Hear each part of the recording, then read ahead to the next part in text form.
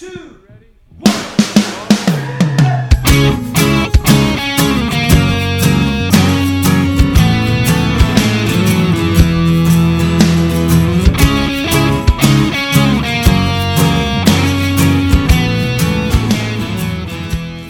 Hello, and welcome to Say That, the podcast where your big questions get real answers. My name is Matt King. I'm your host here in the city of Chicago, and joining me here is Glenn Fitzgerald, the president of Mission USA. Yes, I am. So joining us, Jed Brewer, the director of Mission USA Productions. The president.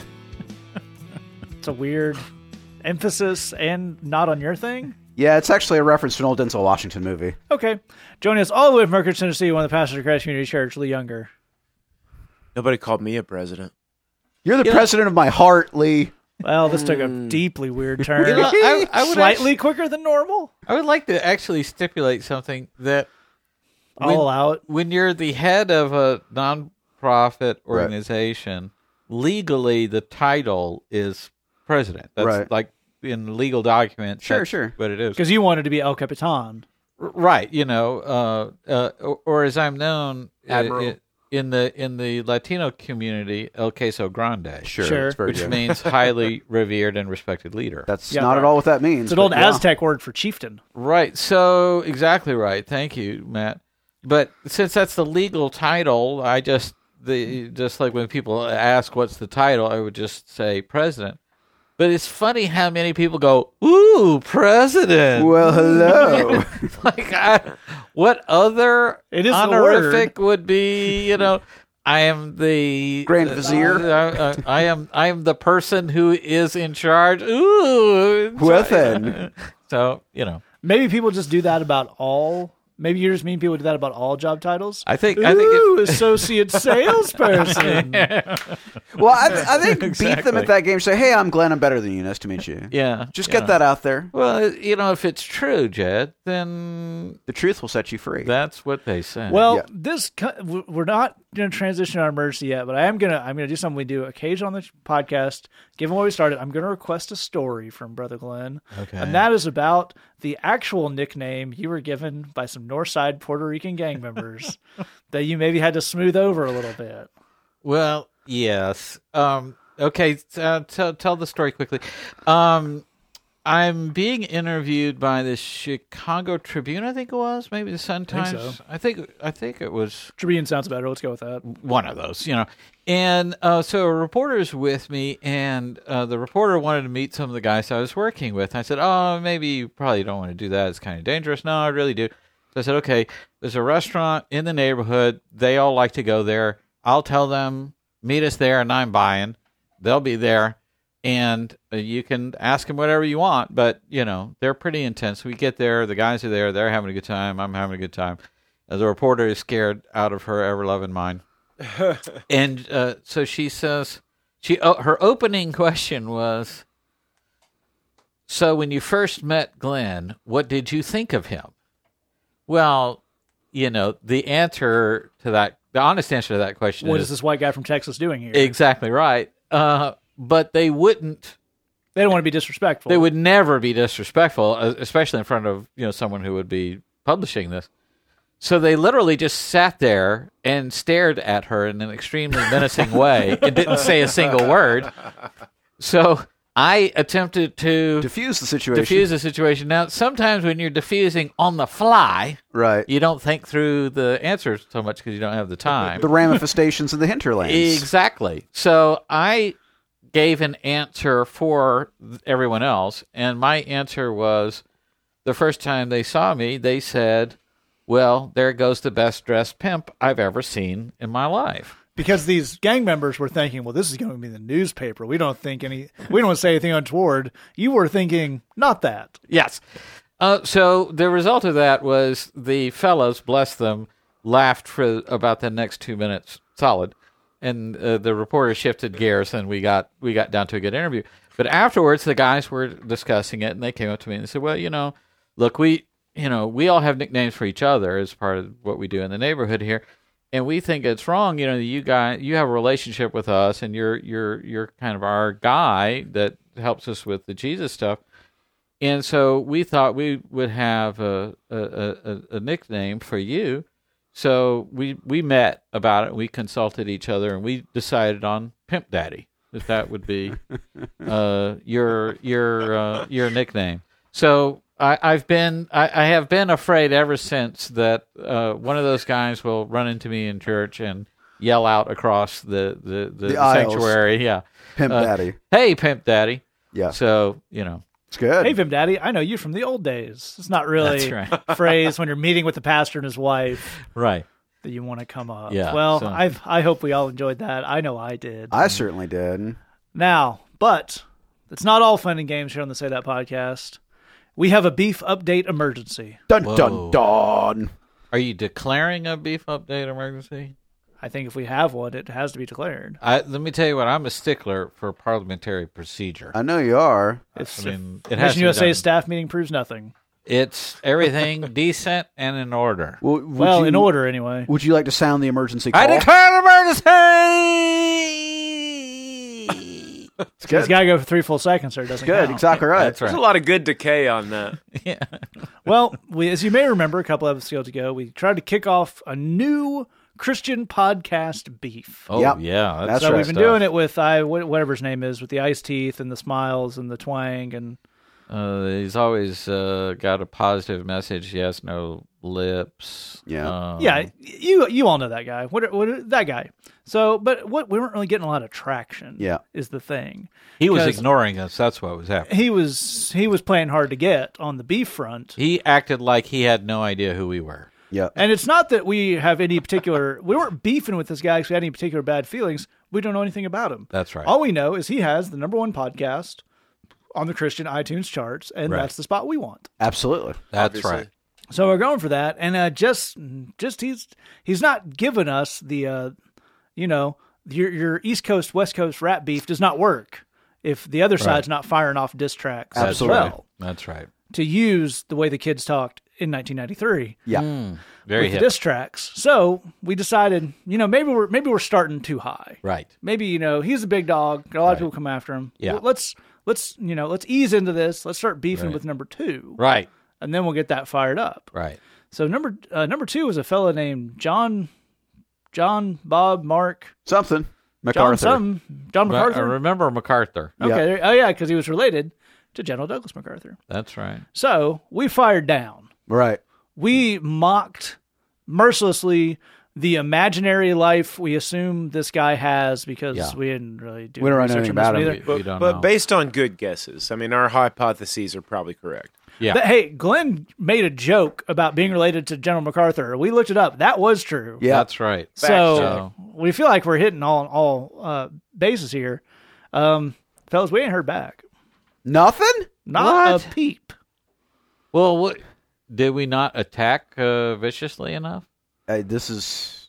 I don't know what to do with this information. Because I felt like we really put our heart into that. We really got in there.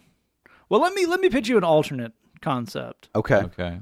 I'm scrolling because I'd forgotten dude's name. I'm scrolling through your top religion and spirituality because that's Okay. technically the name of the category podcasts, Right. and I don't see this dude on here at all anymore. Whoa. Is it What? possible, as opposed to attacking too hard, not hard enough, we may have come on a little strong there? We Did hit him just- so hard he's just gone. Did we skip beef and just destroy him outright? Wow. Yeah, that's right. That's Wow. right. That's how we do. You know, that seems really like wonderful. Yeah. It feels like the other That's Christian right. podcasts up on the list need to watch it because we have the power Right. to make you go away.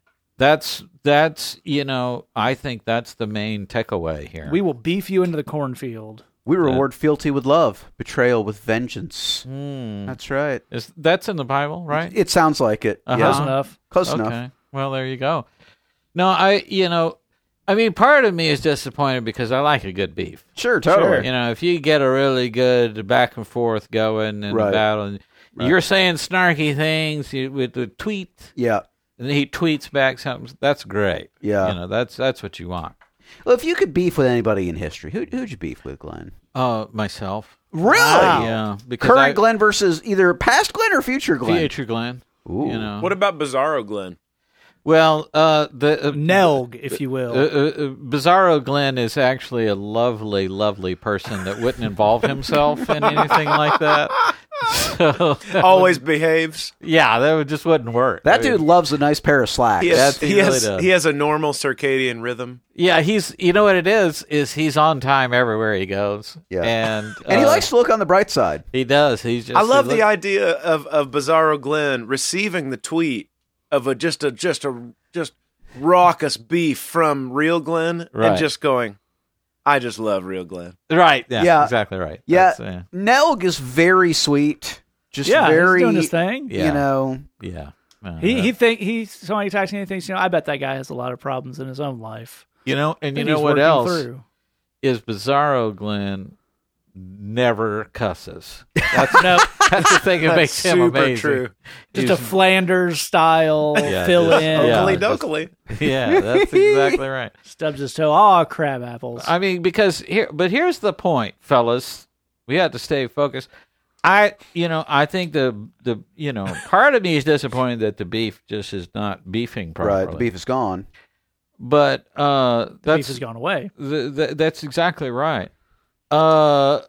But then on the other hand, it kind of feels good to have destroyed someone. Absolutely. Yeah. Well, I think this is from the Bible. The idea of seeing your enemies driven before you and hearing the lamentations of their women. Not quite. Not Is exactly. is that from the book of Conan? Because Oh, wait, here we go. I found him. I scrolled far enough. Hmm. Currently, Grace to You radio podcast, John MacArthur, which we were looking at last time, has fallen from 2 all the way to number 61. boom. You got served, son. That's what happens. We that beefed you. dude's shop. What's that? What's that sound? Is it the lamentations of your women? There you go, Conan. Lamentations is kind of Bible-y. That's in the Bible, dude. The word lamentations. Is in The word Bible. Solomon is way more Patience in the jacked than Bible. I would have thought. Why is he doing dips? But here's the thing. Now, so we thought, the way we're going to get this thing kicked off is we're going to beef with someone, they're Right. going to fire back, and we're going to get the attention. Right. It's a time-tested social media marketing strategy. We want sweet podcasting numbers. Well, this is the next evolution of this theory. Let's hear it. Is now, can we mafia-style lean on some of these bigger podcasts? It's a nice Yeah. podcast. Then to they have. need to pony up some of them numbers. Whoa, yeah. Okay. So, It would be a shame if something happened to this podcast. currently, number 2 on the chart, we have Timothy Keller Sermons podcast by Gospel in Life. Do you want to be number 61 next week when we check in? Yeah. You seem It's comfortable been- at 2. Yeah. You want to try 61, see how that tastes? Yeah. Okay, now I have to switch gears because now I've gone from bemused to angry. Please do. There's a thing, and I remind you folks, we're not on the chart at all. You can scroll Yeah. all you want. You're not going to find us. We're a niche product. That's fine. We accept that. But we have a small cult-like following. We're an acquired taste that very few have We acquired. have being that we chiefly talk about religion, we may want to avoid the word cult. well. That's good. Minions. one of us. We have people who That do makes our it so bidding. creepy. What would you call that? Say that one more time. We have people who do our bidding. What would Sure, you call sure. that? I think- Henchman? Henchmen. We Pawns. that's it. Vassals. That's exactly what I was thinking. Pawns. Yes. Excellent. That's what we have. Well, here's where and maybe we'll have to crash land this here because I'm not sure we're going to be able to go on after this. So, but a lot of these people, we may not agree with them. We can agree with them. We don't know who they are. that's the But, real problem. you got your Joel Osteens, your Timothy Kellers, and your Francis Chans, your Andy Stanleys, your Joyce Myers, your T.D. Jakes, your Rob Bells. And these are all, I heard some of those names before. yeah, these are people who have, promotional departments and they're famous. So we're just trying to scratch out a little corner here That's for right. ourselves. That's right. okay. And we don't want to release our thugs to do our bidding. Not at all. We don't want to see it have to be. we may that. have to. We But- may have to if we're forced. And I think that's where I'm going because the number 12 podcast in religion and spirituality is called, and I'm not making this up, the Liturgists podcast. What? Hosted by the Liturgists. Okay. Oh, well, that does make sense. What if that's Yeah. a really good band or something?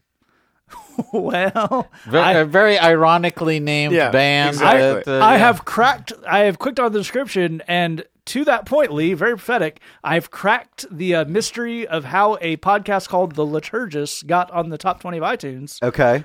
The first name of a host is Michael Gunger. It makes a good bit of sense. There's a very There it big is. contemporary Christian band he's in. Oh, Gungor. I didn't know. So, but here's the thing. And I'm sure he's a nice man. I'm sure they're all lovely people. You named your podcast The Liturgists. Yeah. And it's more popular than ours. And that's not a world I'm comfortable living in. Yeah. we're gunning for you. So right now, gunning for Gunger. right what I did there there? you That's go. you know what? That Hashtag feels gunning right. for Gungor. Yep. That feels So- right. That Yeah. feels good. Right now, The Liturgist has 268 reviews on iTunes. Okay. Right. Last I checked ours, it's been a minute. We had somewhere, in the neighborhood of 70, which is lovely for a little outfit like we are. Yeah. Here's what we're going to need the people to do. Come on We're now. going to need you to go leave a review. Yeah. On Right. the Let's go. iTunes. Help us out. Leave a review. And if you would, I'm going to need you to screenshot that review and post on social media hashtag gunning for Gungor because I want that to be a thing Yeah. Yes, please. just for a week. Let's do this. And I want him, I'm sure he's a nice man. I want him checking and thinking like, what are they? And then being even more Just confused. a as he rising tide of investigates it. people spitefully going after him. Man, Yeah. I like Michael Gungor, Matt. I'm sure he's a nice man, but We're gunning for You- Gunger. Gunning for but good. two things. One, not a good podcast name, bless you. And B, sometimes we just can't pass up the wordplay. That's right. It's not that we necessarily even want a gun for this dude. right. We have name to. fits. We have to. You We don't- made me. We're good for you. Now, as we all know, we plan out here on the show. Maybe one of these days we'll beef and then have reparations. Sure. With Oh, that's Michael good. Gungor. I Yeah. like You having got to have the full reparations. cycle, Right. And I would hope that part of that would be him submitting a song for Bridgebox. Ooh. There you go. We've had other people do that. We've had your Eric's Peters, Yes. your Ben's Bannister, your Glenn's Nina's Kaisers. Lopez, your Glenn's Kaiser. So you're saying torturing him into it? Yes. Sure. Fantastic. And I want you, as the listening audience, to know we have a plan for the whole cycle here. Sure. Absolutely. But we've got all sorts of people on Bridgebox that we've strong-armed into doing things for. Woo! Some of them submit songs. Some of them are our friends who are professors or lawyers or therapists who we make them write us devotionals. They don't want to do it. That's We right. stick them in a room with a bare light bulb. We say, write. Yeah. Yep. It's just like that. Yeah, they got to learn how to get rest. Write it. And that's the kind of effort we put into Bridgebox. Is it morally questionable and legally actionable? Possibly. Yes, We'll sure. find out. Of course. But for now, it supports a lot of good inner city ministry. It helps us hire some part-time people. It helps us get bus passes, get people to job interviews, get people to housing shelters, all sorts of good stuff. You can sign up for that. Only $8 a month. missionusa.com/bridgebox. All right, move on to our first question here. If you have a question for us, hang out with us all the way to the end, and I will give you some ways to get in touch with us. This question comes in to our email address, and it says, "Hi, guys. I'm a Say That Superfan, Yeah. original generation. Ooh, nice. I OG. like a little bit of strife among the superfans. And I recently met with leaders of our church's prison ministry about joining. You were a major influence on my decision to get involved." You're I assume- welcome. I assume by you he means Glenn. Mm-hmm. I'll be making my first visit to a prison worship service in the coming weeks, and I'm wondering what advice you have for someone getting started. What makes someone good at prison ministry? What makes them bad at it? And what shifts in perspective have you had to make as you've entered it? Love you guys, and thanks for the podcast. James of James and Ashley, our friends out there in Colorado. So let's get, Jed, I'm going to kick this off with you, and maybe we'll do a round of some specific prison ministry stuff. But if you're some out there, you don't do prison ministry, hang out with us. We're going to wrap this up at the end. One of the things you'll find is prison is a very extreme environment in which to do ministry, which means the stuff that works there works pretty much anywhere. Yeah. So we're going to give you some ideas and techniques that are specifically about prison, but one of the things, especially over here in Chicago, we learn from Bridges, this is the kind of stuff that applies across the board. So Jed, why don't you go ahead and kick us off? Absolutely. Well, James, we're delighted to hear from you. We're delighted to hear that news. It's just fantastic, man. And one thing, this will sound a little bit weird, man, but go with me for a second. One of the things that is very, very important in the cross-cultural ministry context of prison ministry that kind of doesn't really exist in white suburban culture is the concept of respect. Mm-hmm. It's weird to say that, but once you start doing prison ministry, you'll kind of see this. White suburban culture doesn't respect anything. That's correct. It's They would say they don't disrespect things. yeah. And that's what respect would be. Disrespect seen as active and respect seen as just kind of par for the course. Right, that's right. Yeah. Assumed. Yeah, but what it really turns out in comparison with most cultures on Earth is they just don't have a concept of respect at all. It doesn't exist. They're functionally speaking, there isn't anything there.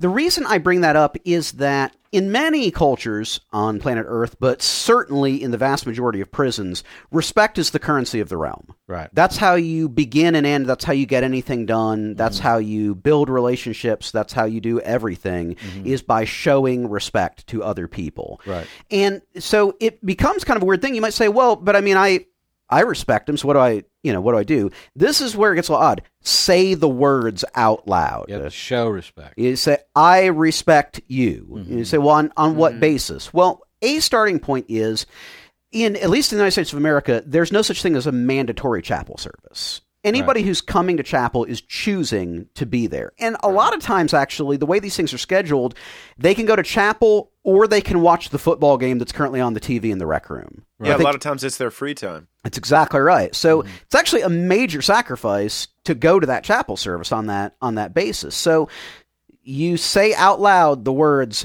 I know you guys had a choice today. I know you chose to come to this service to learn about the Lord and do some business with the Lord there. I respect that decision that you made. I respect your desire to learn more about Jesus. I respect your desire to better your life and have spirituality be a part of that. Say those words out loud. It might sound like that would be weird and whatnot, and people would, they will not think anything funny about that. That will tell them exactly where you stand. Similarly, you're there. They're going to want to know, you walk in the room and meet him for the first time. Who is this dude? Why is he here? These are the two questions that they want to know. So answer both those questions. My name is James. I'm here because I love you. I'm here because I want to help you get closer to the Lord, because I love you. I respect you and your desire to get closer to the Lord. That's who I am. That's what we're doing here. That just sounds like saying nice things. But it's not. Those are critically important details of who I am, who you are to me, what the basis of this relationship is. Right. I'm here because I love Jesus and I love you. I respect you. That's the basis of our relationship. Now, I'd like to talk to you about the Lord on that basis. That's a great place to start. I can't encourage you enough on this. Don't skip that step. That's right. For real, don't skip that step. It's a fantastic place to start off, and I would contextualize that by saying that is one of those key things that works in ministry. You're doing children's ministry, you're doing big church, you're doing small group. If you open with saying youth ministry, if you open say, I know you don't have to come. I respect your time. I'm glad you're here. I know you're here for a reason, and let's get down to business. That's one of those things, translates all across the path. And the three of us up here in Chicago, we certainly do prison ministry as a very significant part of what we do. And even stuff like the Bridge and all that has a very prison ministry ethos, just happens to be on the outside. The Bridge, I've heard Glenn describe the Bridge to people as a prison chapel service that just happens to take place on the outside. So Lee, maybe if you could look to this question about what shifts in perspective did you have? Because you had done many different other types of ministry before you started doing the prison stuff. So maybe what shifted what you looked at? Yeah, definitely haven't done anywhere near the amount of prison ministry that these other three guys have, but definitely have done prison chapel services for a number of years in our town. And one of the things that surprised me after going in and actually talking to Glenn quite a bit and stuff, quite a little bit once I started going in there, is that I assumed, based on a lot of other ministries that I had done, that what you do is you get real prepared for the service that you're going to do, and then you go in and do the service that you prepared to do. And I just found once I kind of started going in and doing prison ministry that didn't really work. Nobody really cared or responded to that at all. And so the shift, the big shift that I made from the way that I had traditionally done ministry was I started going in without minutely planning out what our service was going to be. And I went in, now I did go in very prayed up, very dependent on the Lord and that kind of stuff. But I went in, and rather than preparing a big, service, the traditional way that you would plan a worship service or something like that, I went in and just talk to guys and find out, how's your week been? How did that, this guy over here in the chapel service, I knew that he had an arraignment or something like that. He had a little hearing that he had to go to. Tell me how that went down. Or this guy hasn't talked to his son in 3 years, but they were going to have a conversation. Let's follow back up on how was that this week? Did you get to talk to your son and everything? And having the conversations, and then finding out that these guys had a lot of things that they had a lot of questions. One, They had a lot of things that they felt that they wanted advice on, or they just wanted to talk about, or they wanted to air out. And the cool thing is that I found that encouraging them, or even getting to a place of digging into the scriptures and stuff like that, what was needed was all very, very simple, basic stuff of our faith, stuff that I already knew without minutely planning out some lesson or whatever. But when I did it that way, by talking to them first and then just going off the stuff that I already knew, all prayed up and dependent on the Lord, the response was so, so much better. Now, the cool thing on that is exactly as Matt said, you get out in the rest of other ministries and do exactly the same thing. Find out where people are, and then the prep work is being the man I'm supposed to be. Yeah. Being prayed up, being dependent on the Lord, spending time in the Lord's Word on my own, so that I know what I'm talking about and stuff. But rather than minutely planning some lesson, go into a situation, find out what people's felt needs are. That's a Glenn phrase that you'll hear if you've listened to quite a bit of the show. Find out what people's felt needs are, and then talk out of the basic stuff that you already know. The other thing I found was that encouragement is a very easy thing to do when you genuinely love someone. Mm-hmm. So when you and all the guys behind bars, and all the women that I worked with behind bars that I did in various chapel services, they could tell that our love was for real. And they could tell that as Jeb was saying, they could tell our respect was for real, that our love was for real, and that we were sincere. And that gave us the right to be ourselves and to say what we need to say, and it really opened the whole thing up. I think it's a really fantastic point. It does kind of play into a little bit of that idea of everything that works on the inside is going to work on the outside. One of the reasons prison ministry keeps you sharp. I really like what Lee said there about the preparation for prison ministry being more on your own person than it is programmatic. Because one of the things that is far more amplified in prison ministry than other things is everything is fluid. They could, I went in today to our Cook County service with our friend Pete and Jed's wife, Hallie. And last time I'd been to this chapel service, this division, Cook County, they had brought down 30 guys. Because that's just the number of pods and decks and all that deal. And timing works out with visitation stuff. Today we had 11. So if Pete, who runs our prison ministry, had tried to do the exact same chapel service, that would have been a disaster. Right. Because you can't do high energy call and response songs with 10 people. Right. That's weird. Right. So he used a strategy Glenn gave him, which we break down, do some smart stuff. That's all great. But the preparation on our end as the 3 people going in, as Lee was pointing out, the prayer is very much the same. The what do we need? So I really, Glenn, maybe you could pick up on that as the one of us here has done by far the most prison ministry of that. Preparing, what type of stuff do you prepare when you go in as far as how you need to be, who you're looking for in the service, and that kind of stuff? Well, yeah, I think you want to have as much balance as possible. You want to have a sense of, having yourself in a place, whereas these guys are talking about where you're ready to engage with them. Here's what I think is a big problem when we're starting any kind of ministry. When you come from sort of a suburban, more middle-class, more white culture, you amass power by transmitting to everyone, I am legit, I know things. Yeah. I have the diploma, I have the thing, I've been certified, I've been bona fide, I have the certification, I have the ordination, whatever these things are. And it's not that maybe that's necessarily wrong, but if you're in a suburban environment, that's what people want to see before you can get started. They want to see the degree. They want to see. Well, that's kind of the currency. It's the currency rather than the respect, as Jed said. Yeah, that's right. So it puts you in a mindset of how do I demonstrate I am the man? Yeah, you don't want to take any of that mentality into this kind of environment. Won't work. It won't work. You're there to be a servant, as we often say on the podcast, that's the right perspective on what to do with this kind of stuff. So that means you haven't succeeded when they buy into you as some great spiritual leader. You've succeeded when you've raised them up to be spiritual leaders when they go back on that deck. So it really doesn't have anything to do with them seeing you as Mr. Amazing, whatever. You're saying to them, I think you're amazing. I think what you're doing is real. And a part of what both of these guys are talking about is communicating a clear sense of you are legit. You are bona fide. You're having a prayer time on this deck. That's real. That's real. Christianity is happening for real here. Yeah. When you come and worship with us at chapel time, look, more church breaks out there than in most churches I've ever been in. Yeah. So this is real. When you guys study the Bible and you get into the Word, you understand that as well as a huge, huge percentage of church-going people. And when you get out, we are going to introduce you to pastors that we know on the outside. They're going to value the opportunity to have you in their church. So everything that we're sort of communicating there is our aspirations and our hopes and our high expectations for them.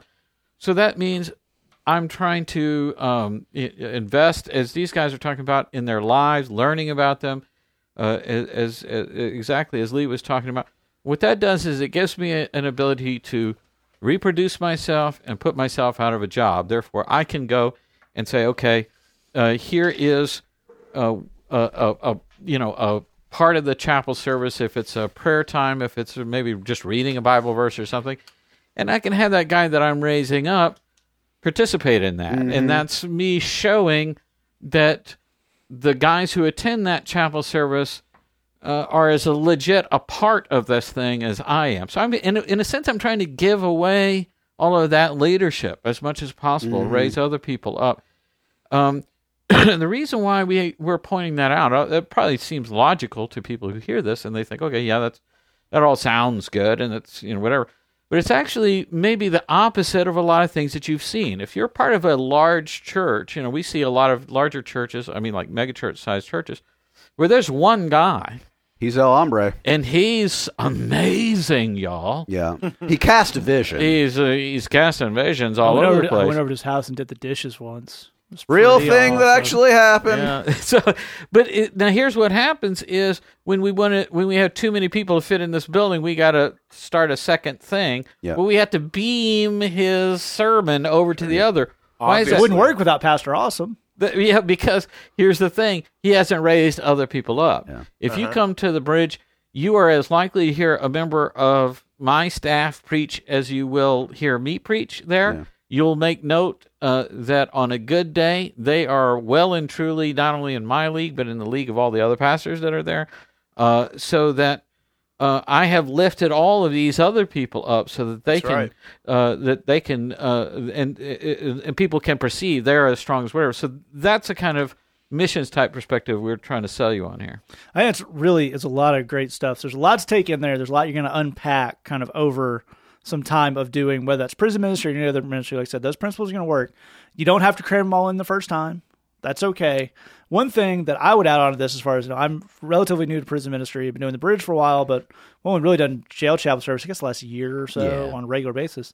As well as even this is true of other ministry environments. Sometimes you want to come in and meet the vibe. Mm-hmm. So what I mean by that. So if you come to the room, everybody's a little quiet, you can be quiet too. If you come to the room, everybody's energetic, you can be energetic.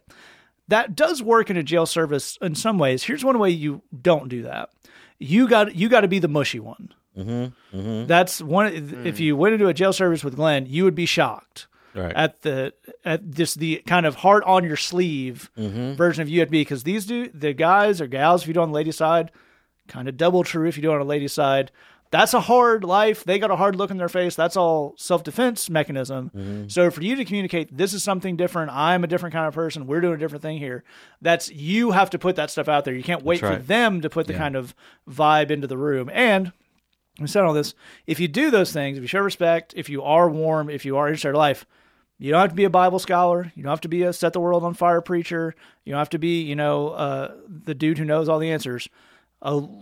Putting a little heart out there and being a cool guy to talk to, that gets you a mile ahead in prison ministry. Yep. And so you're going to do a great job. Anybody who wants to be involved in this, feel free to write us about this. There's a great post up on Glenn's blog right now, uncleglenn.com, where I think it was James' exact question. I think James wrote into you, where he broke down a little bit more of that stuff. So we love helping you guys out on ministry stuff you're doing. There's a lot of cool stuff going on, particularly prison ministry. That's something we know about. So don't be shy about asking. All right, so we got another author interview for you guys this week. This is a guy called John J. Thompson, wrote a great book called Jesus, Bread, and Chocolate, Crafting a Handmade Faith in a Mass Market World. He's a good dude. He's actually from the Chicago area, grew up around some of the places we do some work. He worked in music publishing, speaking, a bunch of other stuff. He does some music stuff down there in Nashville. But he's got a really cool idea about kind of consumerism and the way it's affected Christianity and kind of fighting back against that. So I think you're really going to enjoy this. We're taking that interview right now.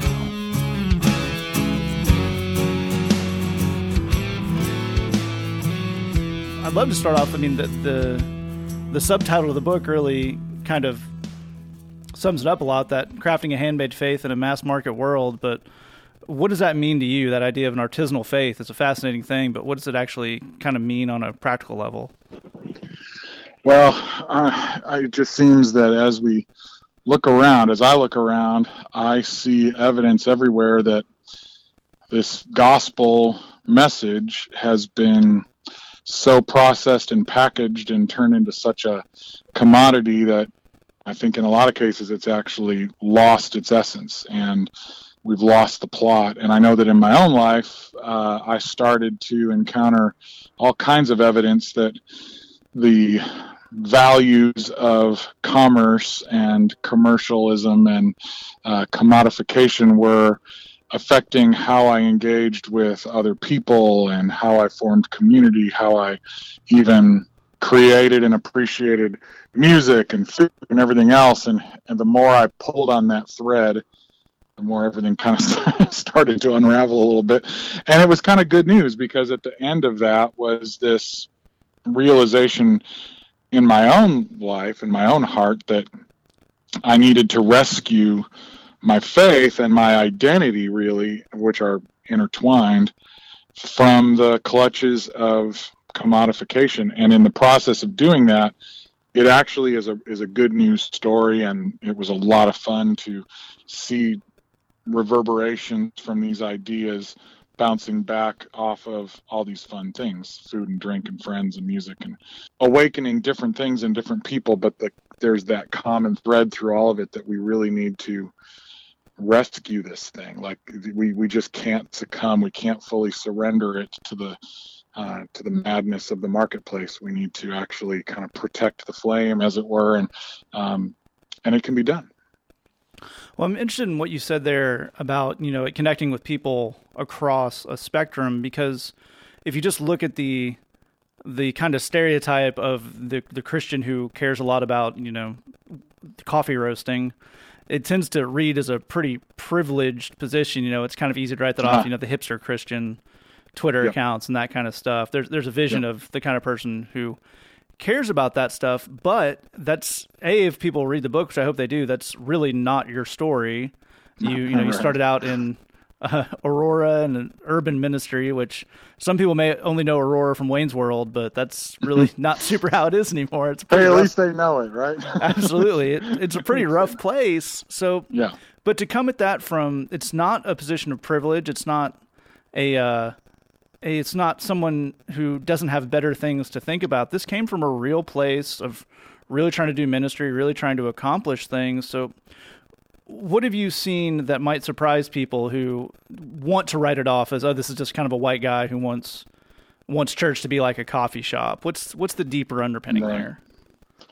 Wow, there's so many. I would agree with that assessment, and in fact, I've been sent many books that I didn't even wasn't even terribly interested in, because I prejudged it, and sometimes later when I read it, I was glad. But this on two sides. One is that even the fact that someone would be dismissive of, what I would offhandedly call hipster Christianity or something like that, it indicates that they're at very great risk of missing an important point. Because if you see someone wearing suspenders and dressed like a prospector with, putting a whole lot of effort into looking like they just crawled out of a time machine or, something like that, and they really feel more in touch with a previous generation. Now, you can dismiss that as silliness if you want, but And I have.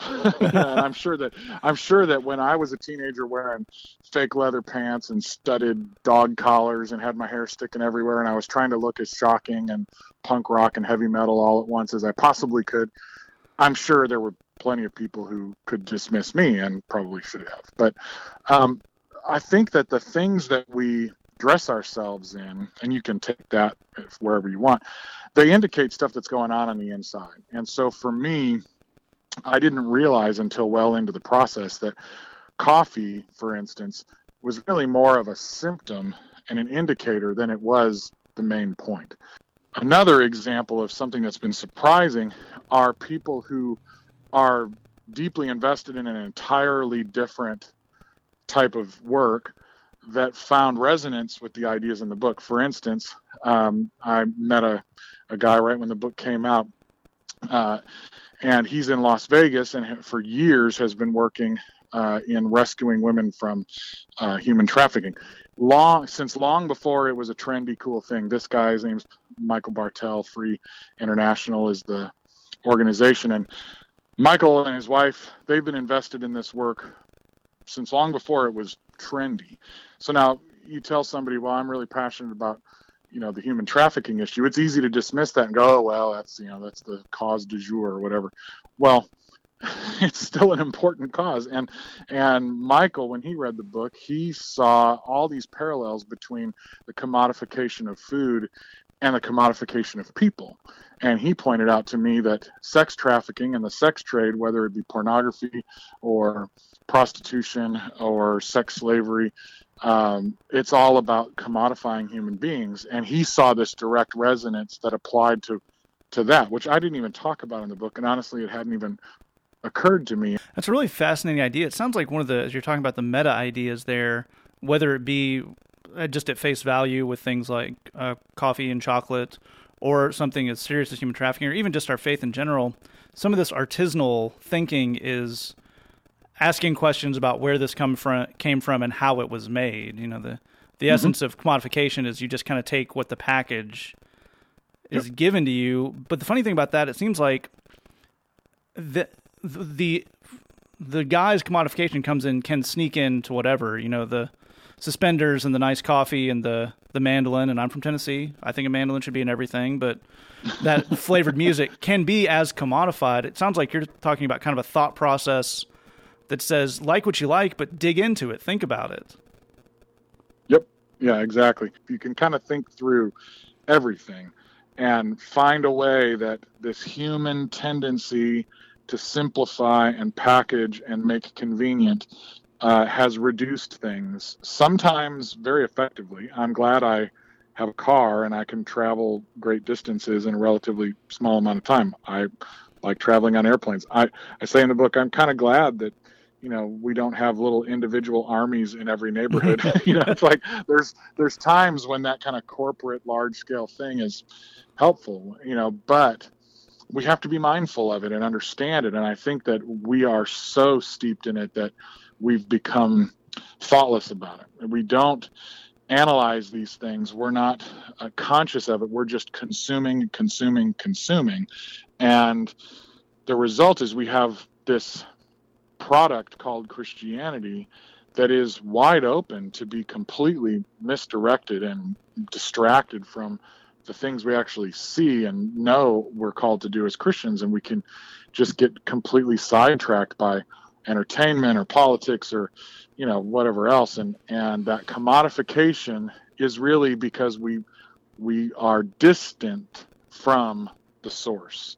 Well, you mentioned worship there. I think that's fascinating on two fronts. Maybe we can close on this. First of all, is obviously worship is a thing that is widely vulnerable to commodification, be that Christian radio or kind of how to lead and how to write worship song conferences.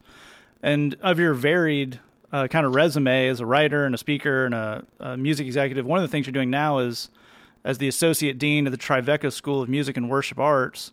So how has it been trying to communicate these ideas to people who want to be worship leaders? How's it been what are the things you tell people to kind of get them thinking this way?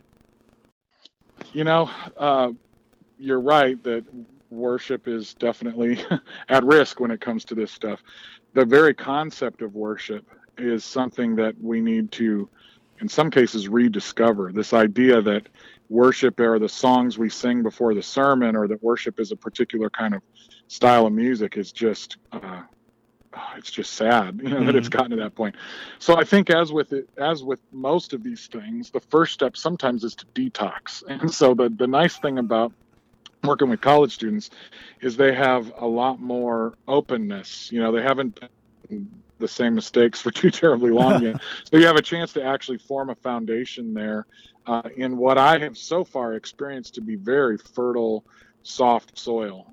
It's not the same as the person who's got an overhead that they've established in life, and they got to pay the bills, and they get paid to do X, Y, or Z, and to rock the boat jeopardizes their job. And that's a challenge that we need to tackle as the body of Christ, as a community. But that's not the same with a college student. You get a chance to cast a vision that hopefully you can sort of infect them with young.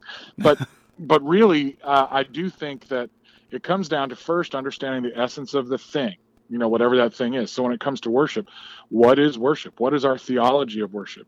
How much time have we spent studying the scriptures and praying and learning and reading good books and understanding just the whole idea of what worship is? Sometimes, not sometimes, I think all the time we need to be thinking about worship in a much more expansive sense. What is it that we're doing individually and as communities of faith that kisses toward God, that shows God's worth, that makes God famous, as one scripture said? It's it's not just the songs that we're singing, and it's not just an emotional experience we have with a particularly passionate song. It's about getting out and doing things in the name of Christ. It's about making the world a better place, about demonstrating God's love to broken people, and about singing songs, and about quoting and understanding scriptures and meditating on the word, and about sitting around a table together with people who you are, rowing in the same direction with through life.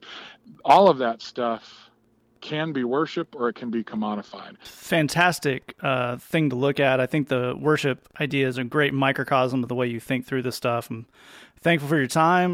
This has been Sure. John J. Thompson. The book is Jesus, Bread, and Chocolate, Crafting a Handmade Faith in a Mass Market World. It's available everywhere, which is weird to say after you but as he said, the mass market can do good things. Like, you can get this book, or you can buy it from my website, and I'll hand write the whole thing for you on parchment that comes from trees that I shaved down in my backyard. Absolutely. That website, if you want a hand-hewn copy of the book. I'm kidding, but no, it's on a podcast. That's legally binding, I believe. It's actually JesusBreadChocolate.com, and yeah, it's I'm totally kidding. But I will sell the book or some coffee if you want it to. Absolutely. John, thanks so much for your time. That was awesome, man. Thank you.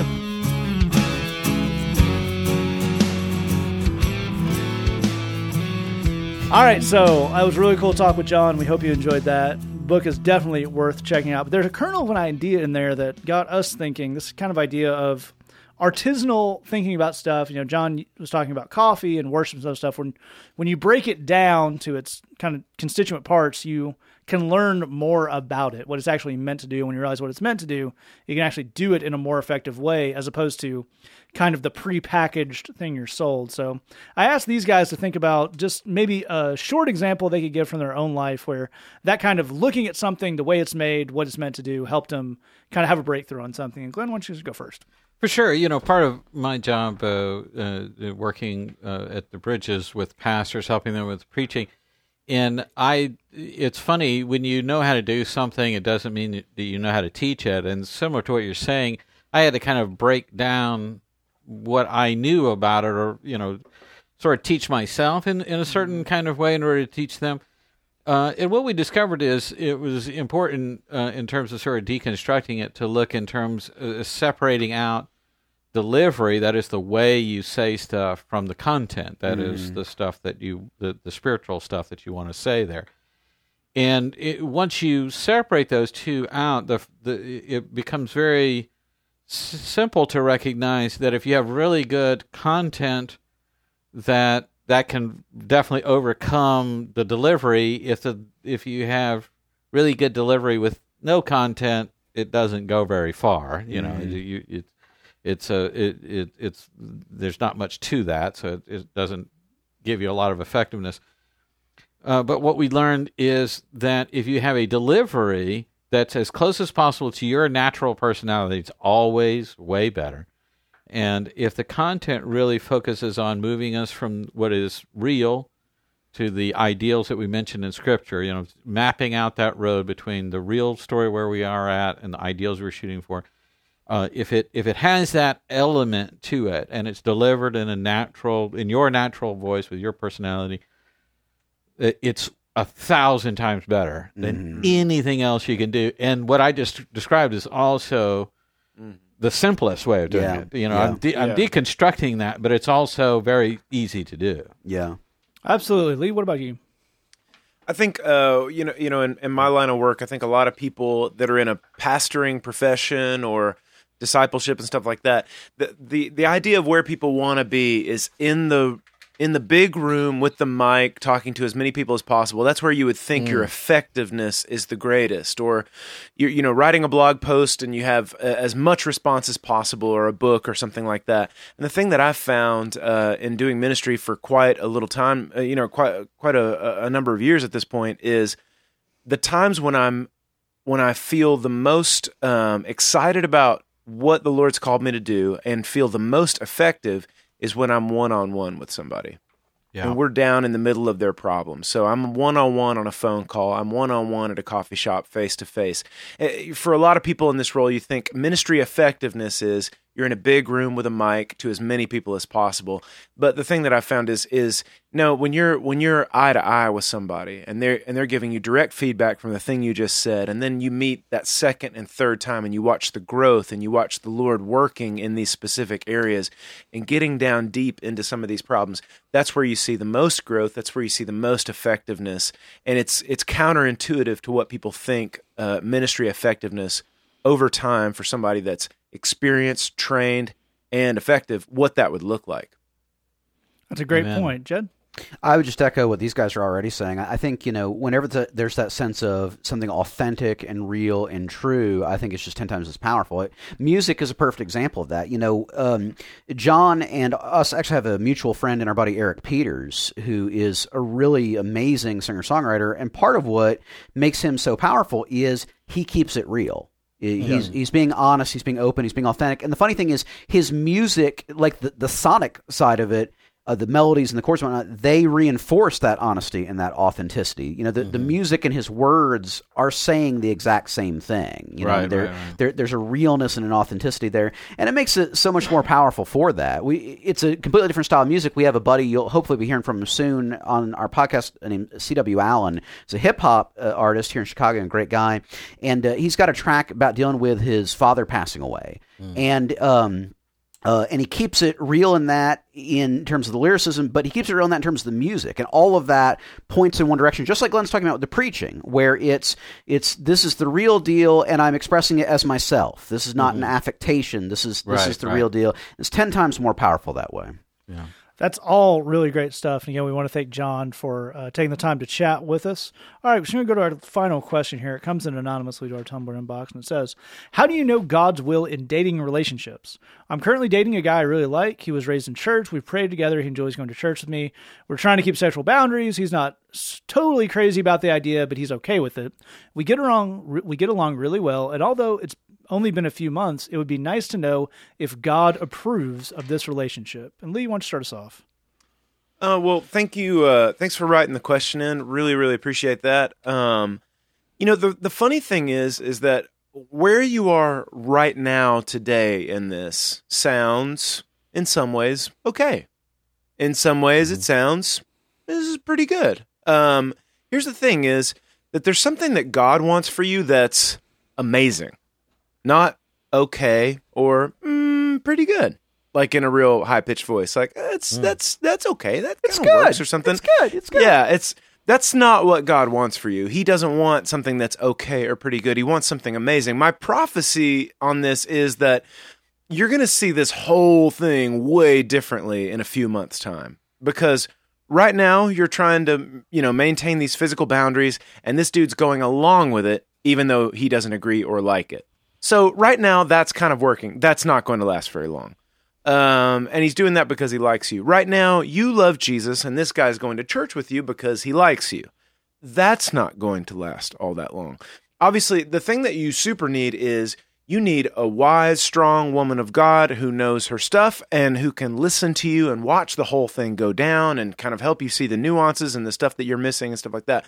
Because to me, this whole thing feels like you're like snow sledding down a hill with like a fence at the bottom of it. Like right now, it's kind of fun and everybody likes sledding, but there's this awful thing coming at the end unless you bail. And that's kind of the way I see this, is that this, some of this stuff sounds okay, but there's something awesome that God wants for you, and it ain't this. It's not a guy who's grudgingly going to church and I guess we'll do this physical boundaries thing for a little while, because you guys flat out, here's the thing, you're not on the same page about everything that matters.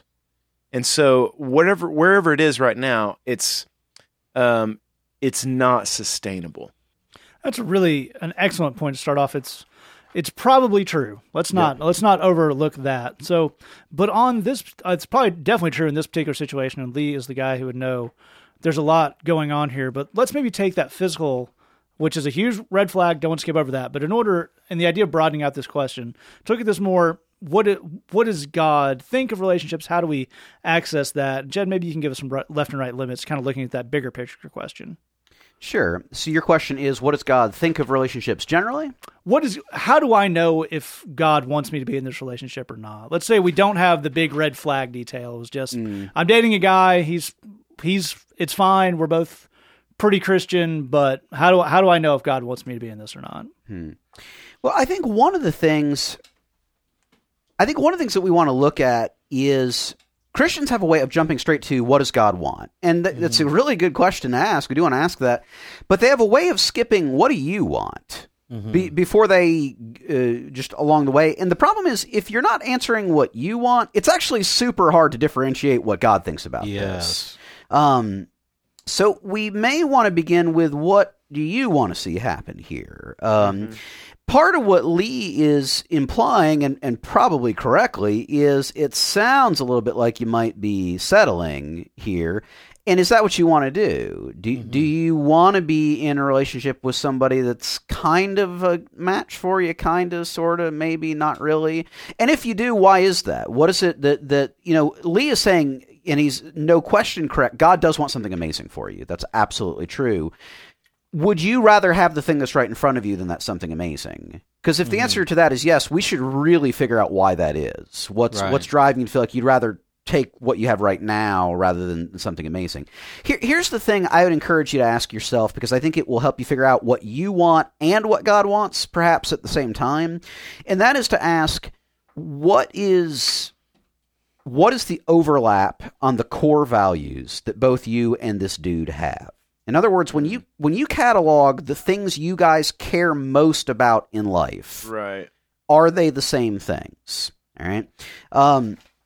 The funny thing about that is that it's not that one set would be good morally and one set would be bad morally. It is that kind of be the wrong way to look at it. It's far more just, are you guys pointed in the same direction? I'll give you an example of what I mean. Some people want to have a dozen kids. They want to have 15 kids. They want to adopt 30 kids. That's their heart's aspiration. Other people don't want children at all, period, the end. This would be kind of a significant disconnect in core values. Oh, yeah.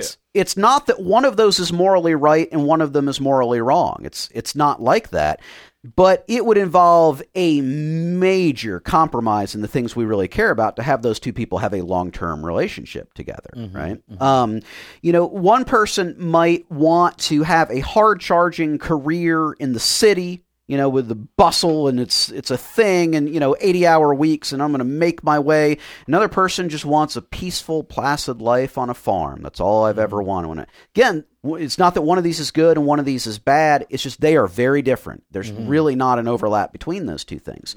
You can start to get into stuff where there's more of a moral component. For example, one person may say, I want a life where there's a living, breathing, active relationship with God, where kind of as the Bible says in the book of, I think it's in Joshua, right? As for me and my house, we will serve the Lord. That's the way I want it to be for me. Is we seek wisdom from the Lord about our specific life, and then we go out and we live that. The other person may say, "Hey, I want to be generally good and moral. Don't lie, don't cheat, don't steal. But past that, I'm going to kind of do what I do. That's the way I want it to go down." There's actually not an overlap between those two lives. Right. Those are super duper not the same. So I think it sounds like, part of what Lee is, I think, responding to in your question is, it sounds like at this stage there's not a lot of overlap between core values for you two guys. It sounds like that. We could be wrong. It's possible that you guys are a super great match, but what you're describing hints in that direction. But here's the thing. Get it out in the open. Look at it. Talk about it. What are the things I care about? What are my non-negotiables in life? What are the things I don't ever want to betray this value in myself? Get him to articulate the same things. Right.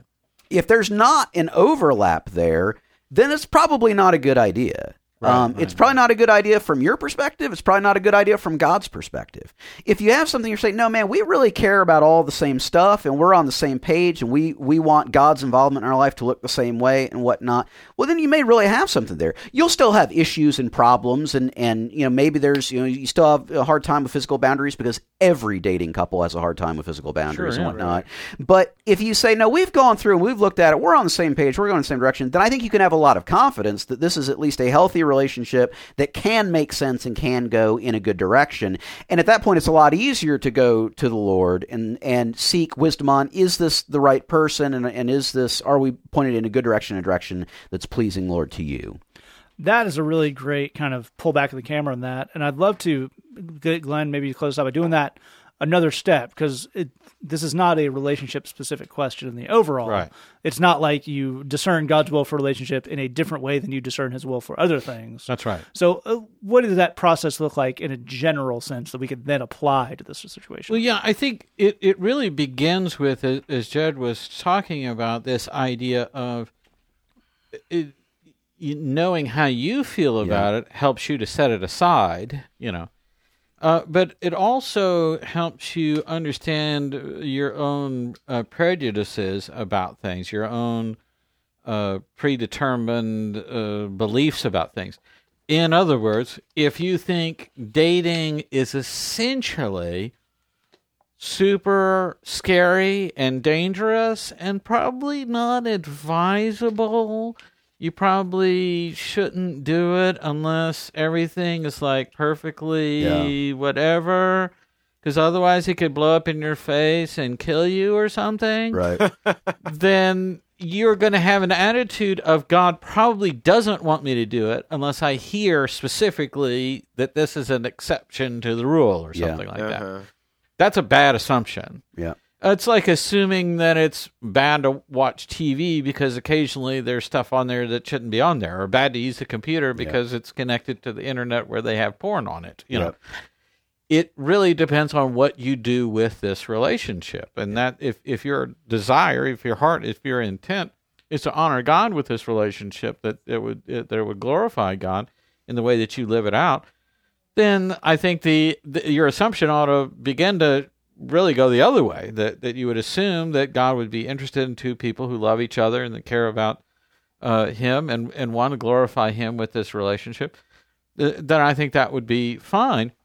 And we should assume that that has a basic shape of reasonably good stuff to it, but are there extenuating circumstances? Is there something unusual about this situation that would make that something where the Lord would want to intervene and tell us, no, hold off and whatever? I'm with these guys. I think, it's hard for us to get a sense, and it may be hard for you to get a sense of where you are on the physical boundary issue from the standpoint of it. Well, first of all, nobody likes physical boundaries. So if that's what he's expressing, then that's actually probably healthy and good. if you're, by the same token, if you're expressing to him that you just get super scared and freaked out at the thought of physical contact and sexual stuff, then actually you're the one that needs to work on some issues before we are ready to move forward, because that's not, romantic relationships involve physical contact. That's kind of, the two go together. And again, it's bad if we're making assumptions that God doesn't like people who love each other kissing and holding hands or something like that. Those are assumptions that you're making that don't have to do with Scripture, that don't have to do with anything that God has ever told you. Maybe stuff you're reading, stuff in the culture, some stuff that's just in the air, who knows what. But that's not an assumption that is safely made.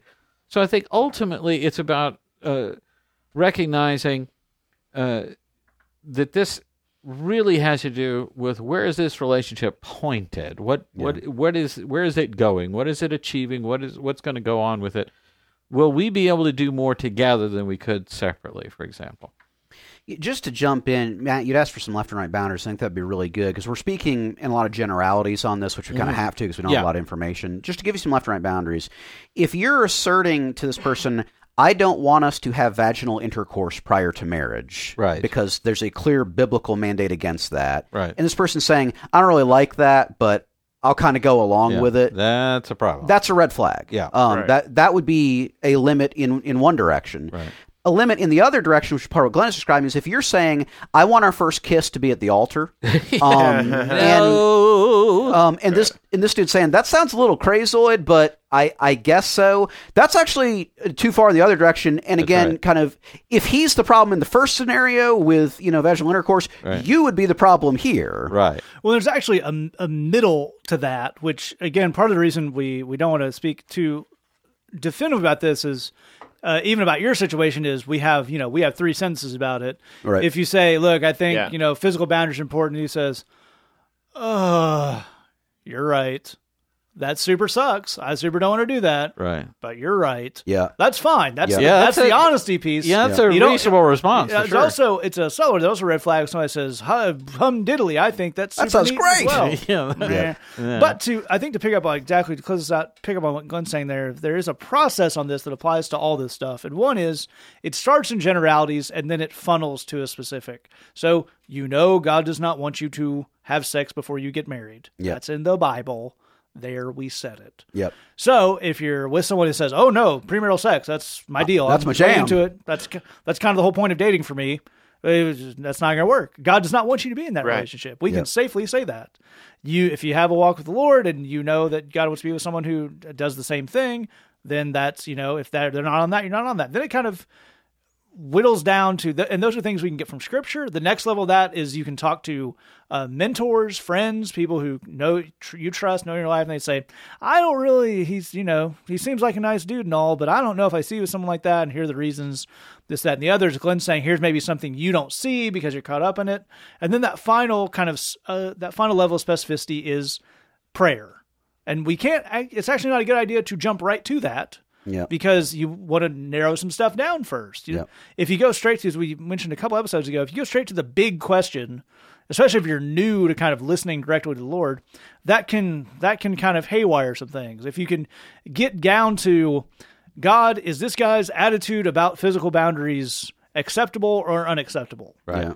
That's the thing that you can, as we talked about in other episodes, you can clear your mind, you can pray it up, and you can get a sense of that. Then you can kind of backtrack from that. So if we take this from being a relationship question, which it is, and I think the guys did a great job handling that.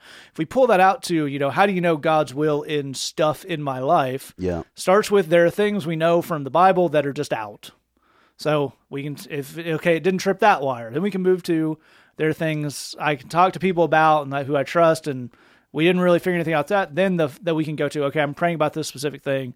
And that's a process. You get better at that, but that works for a lot of things. It certainly works in this situation. And one of the things about that is the more specific you can get, if you're early in your journey of listening to the Lord, the more specific you can get about, God, is it this or that? That's a great place to start when you're praying and looking to listening, and then you can kind of extrapolate out from there. All right, if you have a question for us, say that podcast at gmail.com, thebridgechicago.tumblr.com. I want to thank John J. Thompson again for the interview. You can check the book out on Amazon. I'm sure I'll put a link on this iTunes. And we're going to take out the song this week. This is a song Jed wrote called Different. I think it's plays with a lot of stuff we talked about in the interview, and also kind of seeing stuff. There's this particular version. The vocals are done by our friend down there, Natural Haley Connor. I think you enjoyed that, so we take out that. Thanks for listening. Just remember, we love you. God loves you. There's nothing you can do about it. The Say That Podcast, Heads Up Christian Podcast, we're good for you. That's good. That's good. As I think, so I live, and I've thought a lot of lies, so I've stayed in mistakes that I could have left behind. Jesus, now I can see I don't have to live that way, but I need you to lead so I don't get stuck again.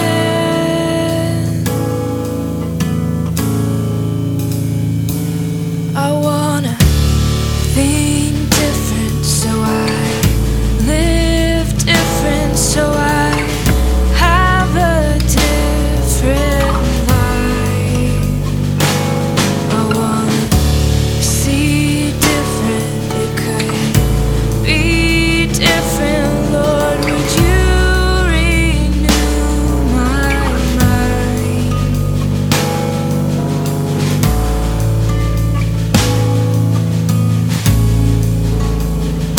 There's a plan made for me, and a purpose for my days. But will I recognize when a good thing comes my way? Jesus, teach me to see the real thing from the fake. When I'm blessed with your best, then I get more like you each day. I wanna think different, so I live different, so I have a different life. I wanna see different, it could be different. Lord, would you renew my mind? I wanna think different, so I live different, so